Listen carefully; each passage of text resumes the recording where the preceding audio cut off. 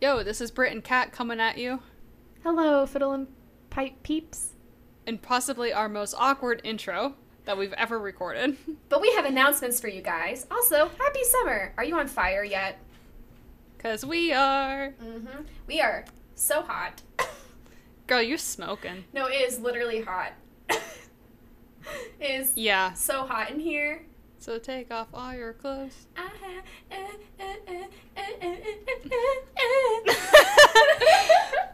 Alright, so announcements for our whatever episode this is.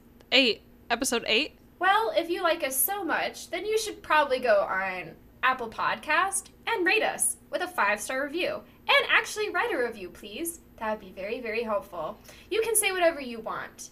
If you like us, if you think we're okay, if you just don't know who we are, just write that down. It's totally fine. I've never listened to this podcast before, but I was told to write a review on it. It's okay. 5 out of 5 stars.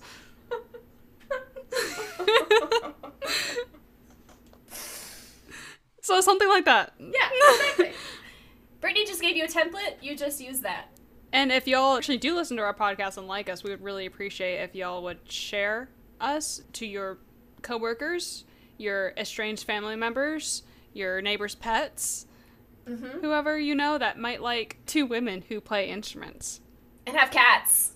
We have cats. We are cat friendly here. We are dog friendly here. We're just animal friendly here. Except spiders. We are not spider friendly here. If y'all do like our podcast, please get the word out. That's what helps us grow. Also, we are active on Anchor and Patreon. It's listener support on Anchor, and you can sign up for one of 3 tiers. It's a monthly donation. On Patreon, we have a $5 per month tier, and it is the bee's knees, y'all.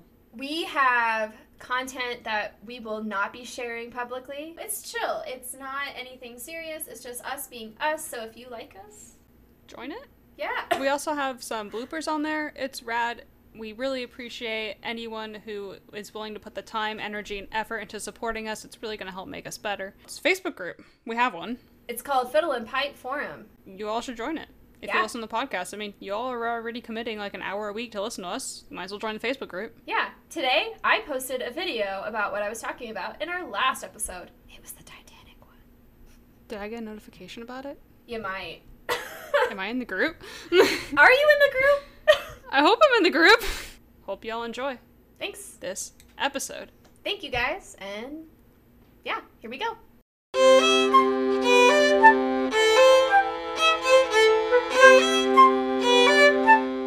Hi, I'm Brittany Ross, and I play the fiddle. I'm Catherine Blencham, and I play the pipe. And together, we are Fiddle and Pipe. 2 classical musicians who are reading and discussing topics beyond the staff. So grab a book, take a seat, and tune in.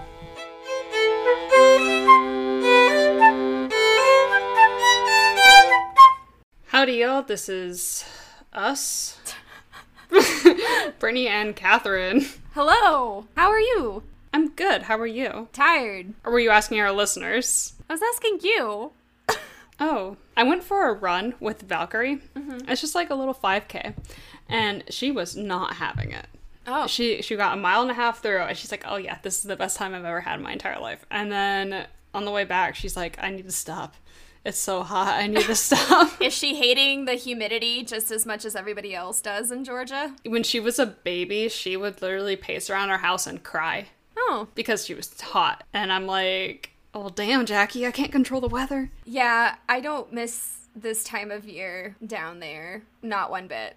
It just feels like a swamp. Do you remember how hot my wedding was? Oh my god. Okay, I got married 2 years ago, and it was literally a record heat wave was occurring the weekend of my wedding. So much sweat. I was standing at the altar with David, and I just remember I was like, I need to, take in this moment and enjoy this moment. Under my dress is like a swamp. I just remember you kept sending out emails to everybody saying, bring setting spray. And I was like, well, yeah, because everything's just gonna melt off my face. Well, not everyone in my bridal party was from Georgia. True. Very, very true. And especially when I heard record heat wave, because I think the temperature was in the high 90s, which meant with the humidity, it was like 105, 110. It was awful. Anybody that lives in the South or just lives on the East Coast somewhere, y'all probably understand how wonderful the humidity is. I will say this, I do miss it because my skin would not be as dry like it is here in Colorado. But if I could just like fly to Atlanta, just go to the front doors and just stick my face out for like 5 minutes and then go back into the airport and fly back to Denver, my skin would be fine. But yeah, I get eczema in Georgia weather, so I think Colorado weather would probably just make me into a lizard. Probably. Today we are covering chapters 10 and 11 of The Inner Game of Music. Chapter 10 is Teaching and Learning. So it's about learning through experience instead of the verbal, do this, don't do this. I really liked this chapter. I like this chapter too. Our friend Matt was actually originally hoping to come on for this, which I would have loved because he's a teacher. But he didn't get the book in time, so he's going to come on next week. Okay, well, Matt, we can't wait for you to join us. Matt. There's a whole section called Letting the Body Teach the Body, which oddly phrased, but okay. Learning through watching someone better than you as opposed to being told what to do, and then applying what they do to your own playing, or what you do. The problem with do this instructions, he has this whole list of what the problem with do this instructions is. The student may not understand what's required. The student may understand, but might have a hard time creating the desired effect or experience self-doubt. The instructions might be beyond the physical ability of the student. The instructions might not be accurate or contradict the student's experience. So that's when the student's like, oh, this doesn't look right to me, or this isn't the way so-and-so does this. I've definitely had students from previous teachers do stuff like this. The student might be overwhelmed, just too many instructions. Sometimes might forget the instructions the following day, which is totally reasonable. The student might not agree with the instruction and explores alternate ways to solve the problem, which is great for learning, but bad for following directions. So these are all the problems with do this instructions. He says that using the word try isn't good because it suggests doubt, which is a throwback to whatever chapter that we discussed being a tryhard. That's why I visualize the motivational Yoda poster that says like do or do not. There is no try. Is it Yoda? Yes, it's Yoda. Yeah, but there's a lot of merit to that. Like, David will be like, oh, I'll try to do something. I'm like, no, you will do something. At least for me, it made me rethink what words I usually say in my daily life and in my lessons. Oh, yeah. After reading this chapter, I just kind of rethought everything what I usually say in my lessons. I taught 2 lessons so far since this chapter, and I just felt way more engaged and refreshed, and I think my students felt that too. And there were some really good results. So, yeah. Yeah, I'm excited. I haven't taught any lessons since I read this, but I'm excited to apply some of it. The advantages of awareness instructions, it puts students into a different frame of mind by not doing any of the above. He basically just goes through and says, if they don't do this, it has a whole paragraph, but meh. It frees the student from doubt, confusion, frustration, and discouragement. Most try or do this instructions can easily be rephrased into awareness instructions. The example that he uses is turning instructions for holding the bass into notice this directions. So instead of make sure that your first finger is across from your thumb, he's like, notice where your thumb is most comfortable. I was very excited because he calls the bass a bass fiddle. And I call the viola an alto fiddle. And I sometimes had viola students who are like, why do you call it an alto fiddle? But it's like if the violin's a fiddle, then you have your violin, or sorry, your fiddle, your alto fiddle, your bass fiddle, and then your double bass fiddle. Wouldn't cello be tenor fiddle? Well, it's technically in bass clef, but I guess, yeah, it could be. Sorry, cello players. I've also seen charts and things, I think it was like on Facebook, saying stuff like rephrasing instructions into this way for children allows them to think critically for themselves and has a higher likelihood of them listening to instructions via positive reinforcement. For example, if a kid is near ice or something, instead of being like, look out, there's ice, you'd be like, oh, notice how slippery it is. So it allows children to just think more for themselves. I always ask my students, what were you thinking in the middle of this moment? And most of the time they're like, nothing. Yeah, or did you notice anything different there? And I've probably mentioned this in a previous episode, But I started asking that a lot more within this past year. I think more because I've been on Zoom and I'm not in person. You definitely don't pick up as much on the subtlety of things doing virtual lessons as opposed to in-person lessons. Exactly. But I think asking these questions has made my students more aware of what they're doing and what they might be causing them trouble, what might be beneficial for them. Yeah. I don't really think I ever really thought of those things as much when I was playing myself as a student. And now that I'm older and I'm a teacher, I've learned so much, and I've reflected that in my own practicing as well. Like, how do I feel when I play this? And I journal it down in my practice journal. So yeah, I mean, I know because we were both performance majors, and I know as a performance major, you don't really get classes on teaching and education. So I would love to I wish Matt was on for this freaking episode. He did music ed. So I wonder if you learn any of this stuff doing any education classes. Mr. Green says that there is more emphasis on paying attention to what's happening as opposed to what's correct or incorrect. There's a whole section on how to change do this instruction into awareness instructions, and he wrote a lot, but the synopsis of it was just to become aware of examples of do this instructions in your own speaking. You see a lot more of a difference in the development of your student when you let them figure out what they can do, what's helpful for them, instead of just saying, you played this wrong. It's good to mention, like, hey, just be aware that you played this as a B flat instead of a B natural. I just remember when I was teaching in 2013, I never taught anybody before. I'm sure everyone has experienced this. You probably are a little bit more blunt saying, you need to fix this, your rhythm needs to be this, blah, blah, blah is this, which is fine. But what I noticed in some of my students is that things were a little bit boring and they would get frustrated. One of my students was a super perfectionist, and they would get mad if they played one note off. One note, and they would have a tantrum. Oh. Yeah, I mean, they were really little. But Right. especially I think what I've noticed when I've moved here and just expanded my knowledge and my experience of teaching, I didn't want my students to feel like I was being a dictator. Overly critical? Yeah, overly critical about the smallest things. I started noticing that with their playing. Like, they would mess up and then they would just go back to the very beginning, and I'm like, what are you doing? No, like, that was great, continue on. Yeah, you gotta learn to play through your mistakes. I think students become more engaged when they are being aware of their experiences and noticing things when they're playing, and I think it kind of helps them not feel overly critical of themselves. They're like, this is just the process. Yeah, I agree with that. The next section shows visual, auditory, feeling, and understanding directions for strings, winds, keys, and voice. Oh, yeah. I didn't write all this down. I read more of the wind stuff because I'm a wind player.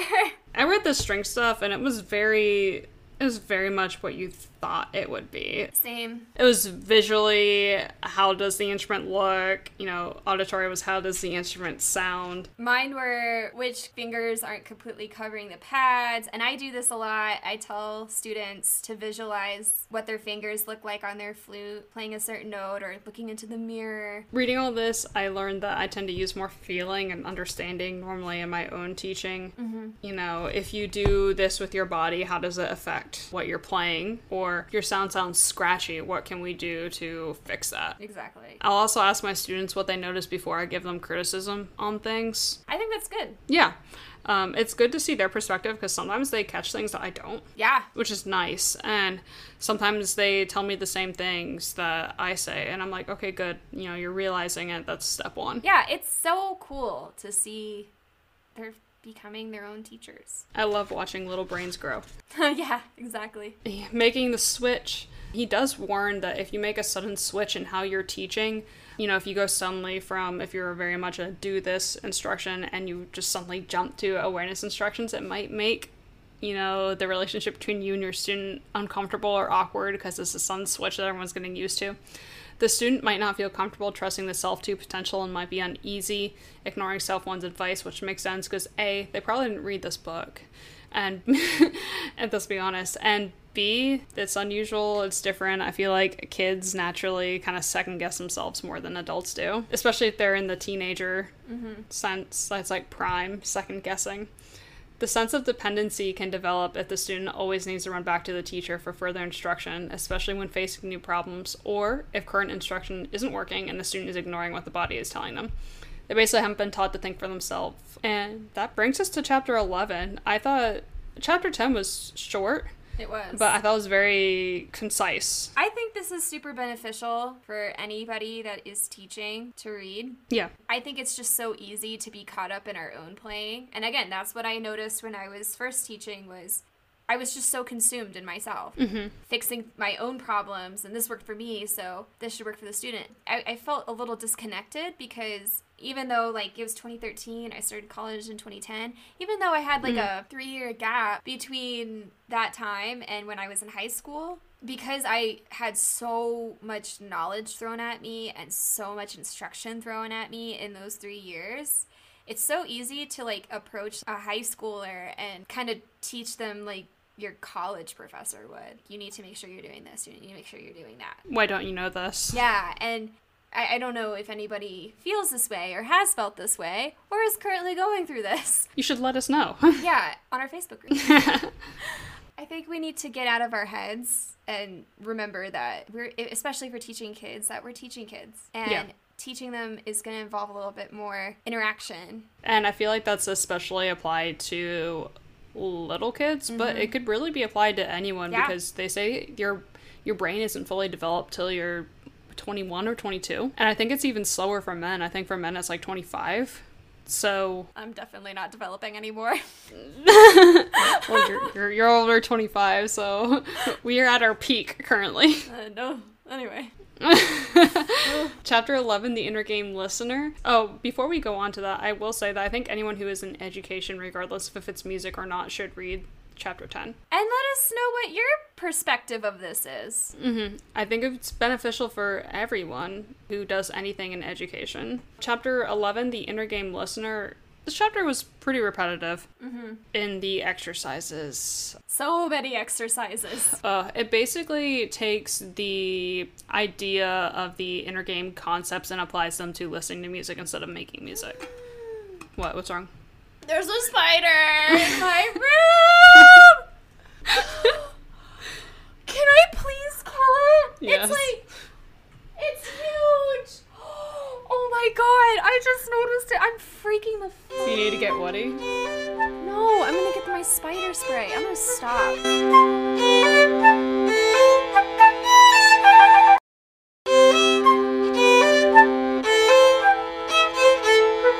3 hours later.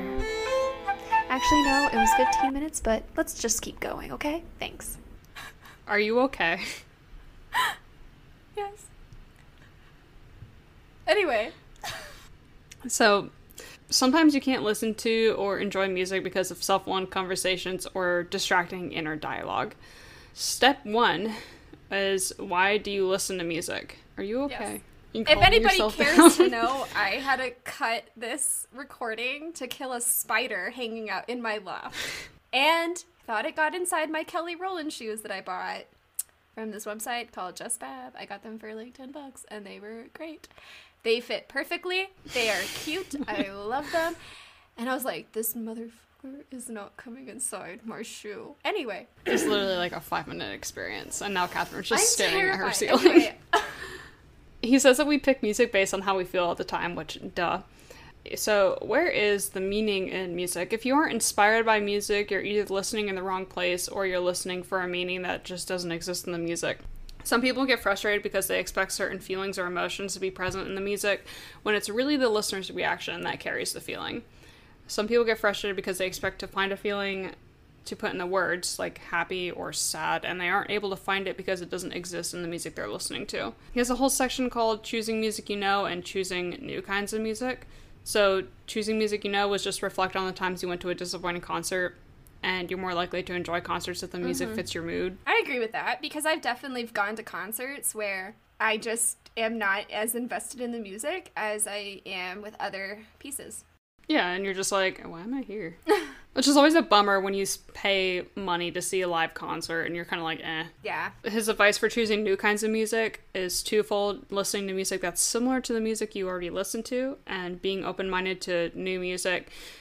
He does mention that to remember that the music we view as classics was seen as weird by contemporaries at the time. Like when Beethoven was writing his symphonies, they weren't really well received because they were, drastically different than what people were listening to. Yeah, and Bach wasn't super popular. He was just an organist with many kids. That's it. He was brings us to our first exercise, listening goals. So for most of these, he talks about listening to Beethoven 5. This one was talking about listening to Beethoven 5 and just grasping the meaning of the opening of the ba-ba-ba-ba part. I did do this exercise, though. I didn't do the others, but I did this one. So do you want to go into it more in depth? I think the only thing that I just noticed the first time around was hearing frustration. And I think everybody could probably agree. Yeah. He says to listen to it 3 times. On the first time, you try to find the understanding of the opening. The second time, you try to pay attention to your own feelings and seeing if the meaning of the music came through more clearly. On the third time, you allow your body to move with the music or allow the music to distract you or use it as a vehicle to deepen your emotions, and you try to see if defining your purpose helped you enjoy the music more. Yeah, and again, with the frustration thing, I just thought of it because, and I mean, later on I was like reading it and I was like, oh, I was right. But when I thought about the frustration, it made me think about my knowledge of Beethoven. He was probably losing his hearing around that time, and he was probably pissed off about that. I would be mad too. And the echoes of the ta-ta-ta-ta-ta-ta-ta-ta-ta-ta, to me at least, made me think these are echoes that are constantly kind of telling him that he's losing his hearing. Like your impending doom, sort of. Yeah, and there's moments where sometimes the ta-ta-ta-ta-ta-ta-ta-ta-ta-ta, sometimes it sounds a little bit faint, where it's kind of going away, and... Which, like, in theory, could represent his impending deafness. Yeah. I think I just got a better sense of the music, even though I've heard this, like, a million times. Oh, yeah. I actually, throughout this chapter, I didn't listen to Beethoven 5, but I've heard it a million times, and I was able to visualize in my head what it sounds like and just do the exercise without hearing it, which is probably defeats the purpose to an extent. But step 2 is trusting your ability to listen, and about trusting your experience of the music. He says that trained musicians might understand and appreciate music better, but they're actually more likely to become distracted by technical aspects. And if you're not a musician, you actually have an advantage to enjoying the music, which I can't tell you how many times. So my husband, David, is not a musician. He played violin in 6th grade, and I have pictures of little 6th grade David trying to play the violin, and it's the best thing I have, I think. But whenever we see live music together, whether it's a concert, a symphony, chamber thing, or just, a band playing at a brewery or at a restaurant, David's always looking at me and he's just like, okay, can you anticipate what's going to happen? Oh, do you know what's going to happen? Oh, tell me about, all the music stuff. And I'm like, what do you think? And he's like, I like it. Aww. And I'm like, okay. He says to trust your experience, whether that's what you can see, hear, feel, and understand, or if you have an advanced appreciation of music.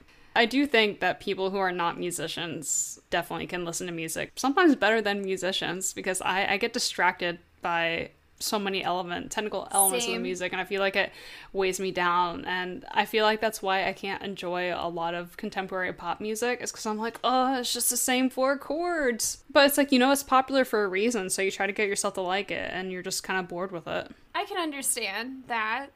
I think when I go to a concert with people that are not musically inclined. Yeah, that's the word. What are words? Sorry, I'm still Spider-Man.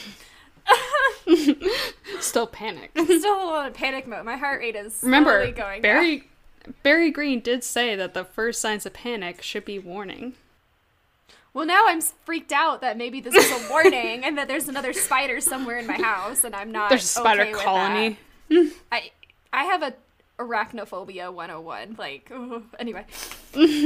I feel very overly critical because I feel like I should be sometimes. Mm-hmm. But I know at least when I am playing a live concert, like I did with Nebula Ensemble, I try to be less critical. And I try to just enjoy the moment, enjoy the music around me and not be critical. we get to the second exercise of the chapter, which is entrusting yourself to the music. This is just about thinking about the different environments that you have listened to music. Were you by yourself, or were you with other people? Were you dressed up or dressed down? Where were you most comfortable? When did you get deepest into the music? Where did you prefer to listen? I do have a trust experience about the Beethoven 5, though. Okay. I was actually listening to Beethoven 5 one time when I was flying from Seattle to Atlanta. And when we were getting close to Atlanta, it's like summertime, so there's storms going on somewhere in the East Coast. And I remember listening to Beethoven 5, and it was perfect because it was like da-da-da-da, da-da-da-da. And I was looking out my window, and I could see the lightning going on down below. And it somehow just meshed well with the music. It was fantastic. I don't know. I did not plan this. I just remember this on top of my head, but I was so engaged watching the lightning in the distance and hearing the music. It was an ultimate amazing experience. And then when we were landing or getting ready to land, what was going on was ta-da, ta-da, ta-da-da, the fourth movement. And it was just so epic. I'm sitting there and I'm watching as we're like getting closer and closer to the ground, and we're just like, you can see the lights of all the like the runway neighborhoods and stuff. Yeah. We were not like at the landing strip yet, but we were just like, you know, we're getting lower and lower in altitude, and you can see more of the city. And I saw like the Atlanta skyline. I was just like, wow, this is amazing. I heard Beethoven's Fifth a lot during that time, and for some reason that moment of just sitting on a plane that's when you were the most comfortable and when you were most engrossed in your music. I was, yeah. He walked you through the whole symphony. He's like, pretend you're a conductor, pretend you're in your favorite listening environment, pretend you're the energy and emotions in the third and fourth movements. The part that I thought was interesting was he says, listen to the first movement again and imagine how you would explain it to a 6-year-old. The way the various instruments introduce a theme. And I'm like, okay, yeah. Oftentimes when you're explaining things to children, kind of talking about what we talked about last time, you have to sort of water down what you're saying to get just like the critical things across in the most watered down language possible. Oh yeah. So it really, definitely, I feel like that can really just hit the nail there. Step 3, using awareness to deepen your listening. Are you still looking for spiders? No, I'm reading my notes. Oh, because I saw you looking around. I was a little bit. Anyway, continue. Listen with simple awareness. Ignore external and internal distractions. Use visual awareness to enhance your listening. Sometimes it's easier to get into the music when you're watching the musicians. Watching the conductors the same because of all the hand motions. String players. He makes a note to say the string players are also fun to watch because they naturally move a lot to play. They're very visual. The principal players lead visually. Yes. Percussionists standing up can always be an exciting moment. I notice he does a lot of stuff with classical music, which makes sense because he's a classical musician, but I think it might be more relatable for a lot of people to talk about. I feel this way with heavy metal music. When I used to go to heavy metal concerts. Believe it or not, I did. But I mean, this is just from what I remember back in undergrad, because I used to go to a lot of concerts. When we went, there's something about being there and watching the people on stage just getting into the music and watching them play. I mean, I've tried playing guitar once.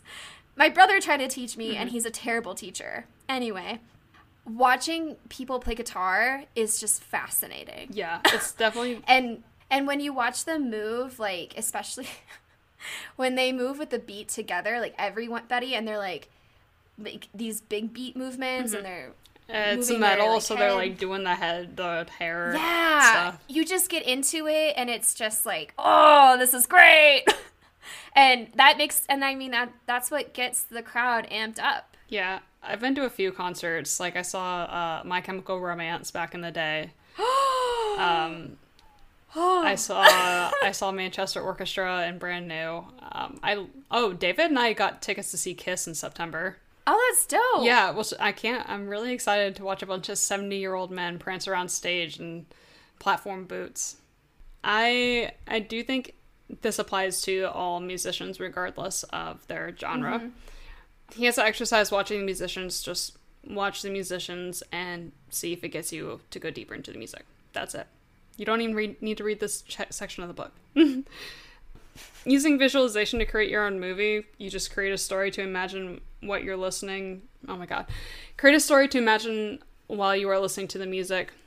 He talks about the relationship between music and visual arts, how they constantly inspire each other, and how musicians and visual artists have long-standing relationships. Yes, and that I find that very true because it's very engaging. If you are imagining something, or if you're, I know that at least at the Colorado Symphony, what they do is they do a concert where they play a Star Wars movie, and they play along the music to the soundtrack. I think the ASO is doing the 4th Harry Potter movie this year. Yeah, and those attract a lot of people because Fun. But I also have a comment about this because it just showed how dated this was when he said, most recently, MTV. And I'm like, MTV has been around since like 1980. And it definitely stopped being music-based in the 2000s. It became more... It's now just like all your trashy reality TV shows that you just Which love. we live for. But it's not music videos anymore. Reminds me of the song 1985. 1985. Because he has a... Music still on MTV. 2 kids in high school. Tell her that she's uncool. She's still preoccupied. 1985. 1985. Our podcast is turning into quite the singing sensation. It is. You have your next exercise visualization. So you listen to Beethoven 5, the first movement. You just imagine how Beethoven was feeling as he was listening to this first rehearsal, and he couldn't even be in the same room because he like kicked a boy or something. That's what the book said. He like kicked a boy, so he couldn't be in the same room. So he's like mostly deaf and in an adjacent room. I mean, I just heard he was an angry person and smelled bad. And he was an alcoholic. I still love yeah, that. same. I have my finger puppet. You want to see my finger puppet? That's it's scary. Do you use it in lessons? Should I take a picture Yes. of this? Along with the other thing that you were gonna post on Instagram but didn't. I will. All right, smile. I will post about this, but yeah, I got this at the ASO gift shop. Anyway, because I'm a total dork. Anyway. Then he talks about imagining the 4-note motive as people sitting around the table arguing, which is fun. Then imagining that they're different colors, shapes, and imagining what it would look like on an oscilloscope.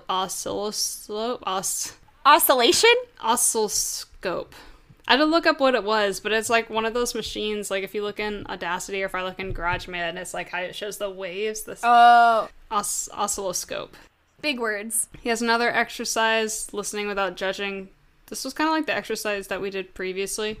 The exercise that we did previously a million years ago, where you listen around the room, and the difference was listening, focusing in on a sound and focusing on it, but describing the sound, how it changed how you listen to the sound. Sometimes focusing in on one instrument or person can help you understand music better. And he gave that example of his, like, jazz friend, right? He invited a friend to a jazz club who didn't like jazz, and he's like, focus in on the drums and see how they're, just keeping tempo, and then focus on the bass and how they're working together. And she ended up appreciating it, but seems like it took a hot minute. I think that's really cool, though, to get, if you're not so sure about a specific song or style, listen to it from in a different perspective, I guess. Mm-hmm. That might help you understand the music a little bit more. I've done this a lot, and I think that's why I listen to a variety of stuff. Mm-hmm. I don't listen to just like one or more genre. I'm kind of like a weird mix of everything. Yeah. And that's my Spotify liked playlist. Mm-hmm. His next exercise, focusing on the sound, basically just applying it to Beethoven 5. Just focus on one section of the orchestra at a time instead of the symphony as a whole. See how that changes the color and the texture of the music. See if you come out of it understanding more about orchestration. Using feeling awareness to enhance your listening. He talks about the same friend having trouble with understanding the jazz singer who was scatting, and he says to listen to the pitches like you're riding a roller coaster.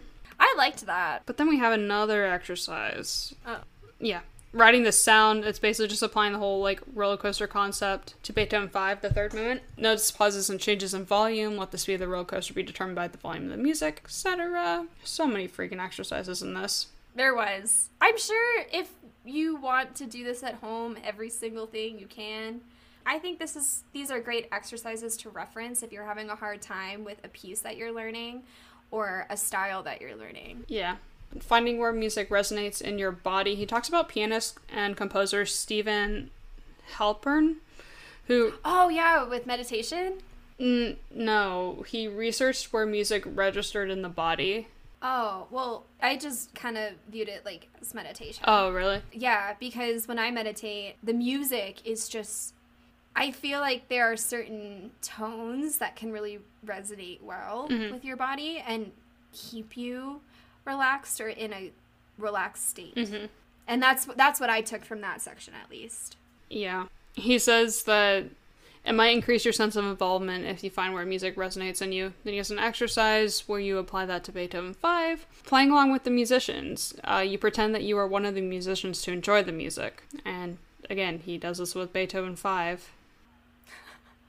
It's a lot of Beethoven 5. It's only Beethoven 5. The last section is using understanding to enhance your learning. So I think we talked about this previously, but you learn what surrounds the piece, like the history, the circumstances surrounding writing it, the meaning, etc., to be more involved in the music. And then the last exercise, using understanding to enhance your listening, is just, he gives you like a basic little blurb about Beethoven going deaf and the history and like what was going on in Vienna at the time. And then he's like, listen to Beethoven 5 again and hear if you can feel Beethoven struggling with deafness. Can you hear the tension? Can you hear that he was breaking with symphonic tradition by ending the movement with tension and anxiety between the first and second movements? He mentioned something where if we go to a concert and we don't know the music right offhand, what's being played, we should like take a look at the program and probably, well, what, he put cassette tape.